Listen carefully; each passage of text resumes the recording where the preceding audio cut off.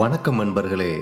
நாலடியார் நன்னறி கதைகள் வரிசையில் அடுத்ததாக வர்றது ரொம்ப தெய்வீகமான ஒரு மிக அழகான வாழ்க்கை சம்பவம். அந்த கதையை கேட்குறதுக்கு முன்னாடி அந்த கதைக்கான செய்யுளை நம்ம கேட்டோம்னா கதை சொல்லும்போது வசதியாக இருக்கும். மலைமிசை தோன்றும் மதியம் போல் யானை தலைமிசை கொண்ட குடையர் நிலமிசை துஞ்சினார் என்றெடுத்து தூற்றப்பற்றாரல்லால் எஞ்சினார் இவ்வுலகத்தில். இதோட விளக்கம் என்னன்னாங்க, மலை உச்சியில் உதிக்கிற அந்த முழு நிலவு போல பட்டத்து யானை மேலே அமர்ந்து செங்கோல் வச்சுக்கிட்டு பவனி வர்ற அரசர்களுக்கோட வாழ்க்கையும் ஒரு நாள் முடிஞ்சிடும். கல் தோன்றி மண் தோன்றா காலம் முதல் இன்று வரை இருந்ததா யாரும் சுட்டி காட்ட முடியாது. ஸோ இந்த குரல் இந்த பாட்டுக்கு நம்ம என்ன கதைன்னு நம்ம பார்ப்போம். உங்களுக்கெல்லாம் தெரியும், திருஞான சம்பந்தரோட ஊர் சீர்காழி. அந்த ஊரில் பிறந்தவர் தான் முத்து தாண்டவர் அப்படின்னு பெரிய தமிழ் புலவர். அவர் பிறக்கும்போதே அவருக்கு பெரும் வியாதி வந்துருச்சு. அந்த வியாதினால அவரோட அழகும் போயிடுச்சு. அவர்னால நடக்கவும் முடியாது. படிக்கிறதுக்கு எங்கேயும் போகாததுனால அவர் கோயிலே இருப்பார். எப்பையும் தோணியப்பரையும் திருநிலை நாயகி இவங்க 2 பேர் தான் சிவனும் அம்பாலும் இருக்கிற அந்த சன்னதியில் தினமும் போயிட்டு வழிபட்டு வருவார். அங்கே கோயிலில் ஓதுற தேவாரம் இவருக்கு பசு மரத்தாணி போல் பதிஞ்சு போயிடுச்சுங்க.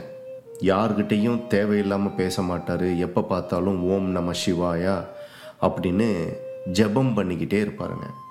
சுவாமிக்கு அம்பிகைக்கும் நடக்கிற அபிஷேக ஆராதனையில் பார்த்து பார்த்து மெய் மறந்து மெய் உருகுவாருங்க. அந்த வீட்டிலேருந்து கோயிலுக்கு போகிற வழியில் ஒரு நாட்டிய பள்ளி இருந்ததுங்க. அங்கே டெய்லி பார்த்தீங்கன்னா சிவபக்திக்கான பாடல்கள் பாடிக்கிட்டே இருப்பாங்க. அதோட பாட்டோட கருத்து இவருக்கு ரொம்ப ஆழமாக பதிஞ்சு ரொம்ப பிடிச்சதுனால அந்த நடனப்பள்ளி வாசல்லையே வெயிட் பண்ணுவார். அந்த பாட்டு ஃபுல்லாக கேட்பார். ஒரு நாள் அந்த நடனப்பள்ளியோட ஆசிரியர் அவரை கூப்பிட்டு உட்கார சொன்னார். அப்போது எதுக்காக நீ வர்ற அப்படின்னு எல்லா விஷயம் கேட்ட உடனே, எனக்கு இங்கே சிவனுக்காக நீங்கள் பாடுறது ரொம்ப பிடிச்சிருக்கு, அதனால தான் நான் வர்றேன் அப்படின்னோடனே இந்த விஷயம் முத்து தாண்டவரோட அம்மாவுக்கு தெரிஞ்சு ரொம்ப வருத்தப்பட்டாங்க.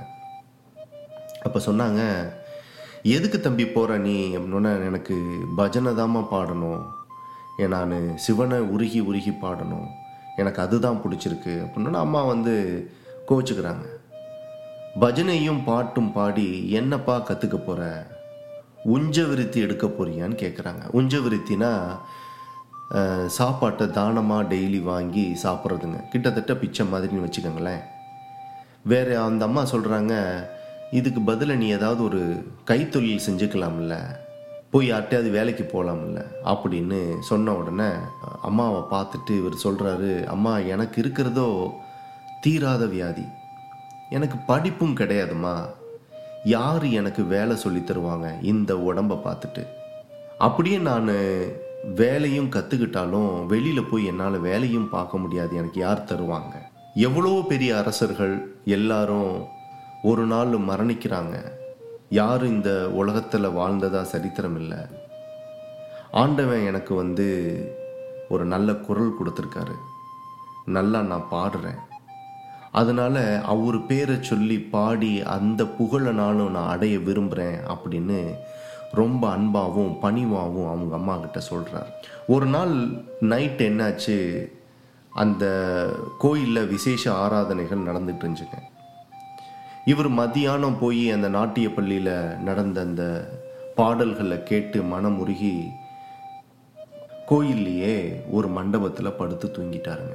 அந்த மண்டபத்தில் தூங்கின உடனே ரொம்ப டீப்பாக தூங்கிட்டாரு. திடீர்னு கண்ணு முழிச்சு பார்த்த உடனே அவருக்கு எங்கே இருக்குன்னே புரியலைங்க. ஆனால் மனசை தைரியமாக வச்சுக்கிட்டு அவருக்குள்ளேயே மனசளவுலேயே தேவார பாடலை மனமுருகி பாடுறாரு சிவனை நோக்கி. அந்த கோயிலில் இருக்கிற குருக்களோட பொண்ணு என்ன பண்ணுது, தங்க தட்டில் சாப்பாடு எடுத்துட்டு முத்துத்தாண்டவருக்கு கொண்டு வருதுங்க. இவர் வெக்கித்து போகிறாரு. என்னப்பா, இருட்டான நேரம், கோயில் கதவெல்லாம் சாத்தியாச்சு, நீ எப்படி அம்மா உள்ளே வந்த அப்படின்னு ஆச்சரியத்தோடு கேட்குறாரு. உடனே அந்த பாப்பா சொல்லுது, சின்ன பொண்ணு தான், உனக்கேன் இந்த வேண்டாத கவலைகள், ஏற்கனவே வியாதியும் பசியும் உன்னை ஆட்கொண்டு இருக்கு, முதல்ல நல்லா சாப்பிடு அப்படின்னு அந்த தங்க தட்டில் இருக்க பொங்கலை முத்துத்தாண்டவருக்கு கொடுக்குதுங்க. வெண்பொங்கலும் சக்கரை பொங்கலும் பசிக்கு அவருக்கு அமிர்தமாக இருந்துச்சு. நல்லா சாப்பிட்டார். சாப்பிட்டு முடித்தோடனே அந்த பொண்ணு அவரை பார்த்து கேட்குது, நீ சிதம்பரம் போறியா, போயிருக்கியான்னு கேட்குது. இவர் சொல்கிறாரு, நான் போனதில்லைம்மா அப்படின்னு சொல்கிறார். உடனே அந்த பொண்ணு சொல்லுது, போய் நீ நடராஜர் சன்னதியில் போய் பாடு, உன்னோட நோய் எல்லாம் குணமாகும் அப்படின்னு சொல்லுது.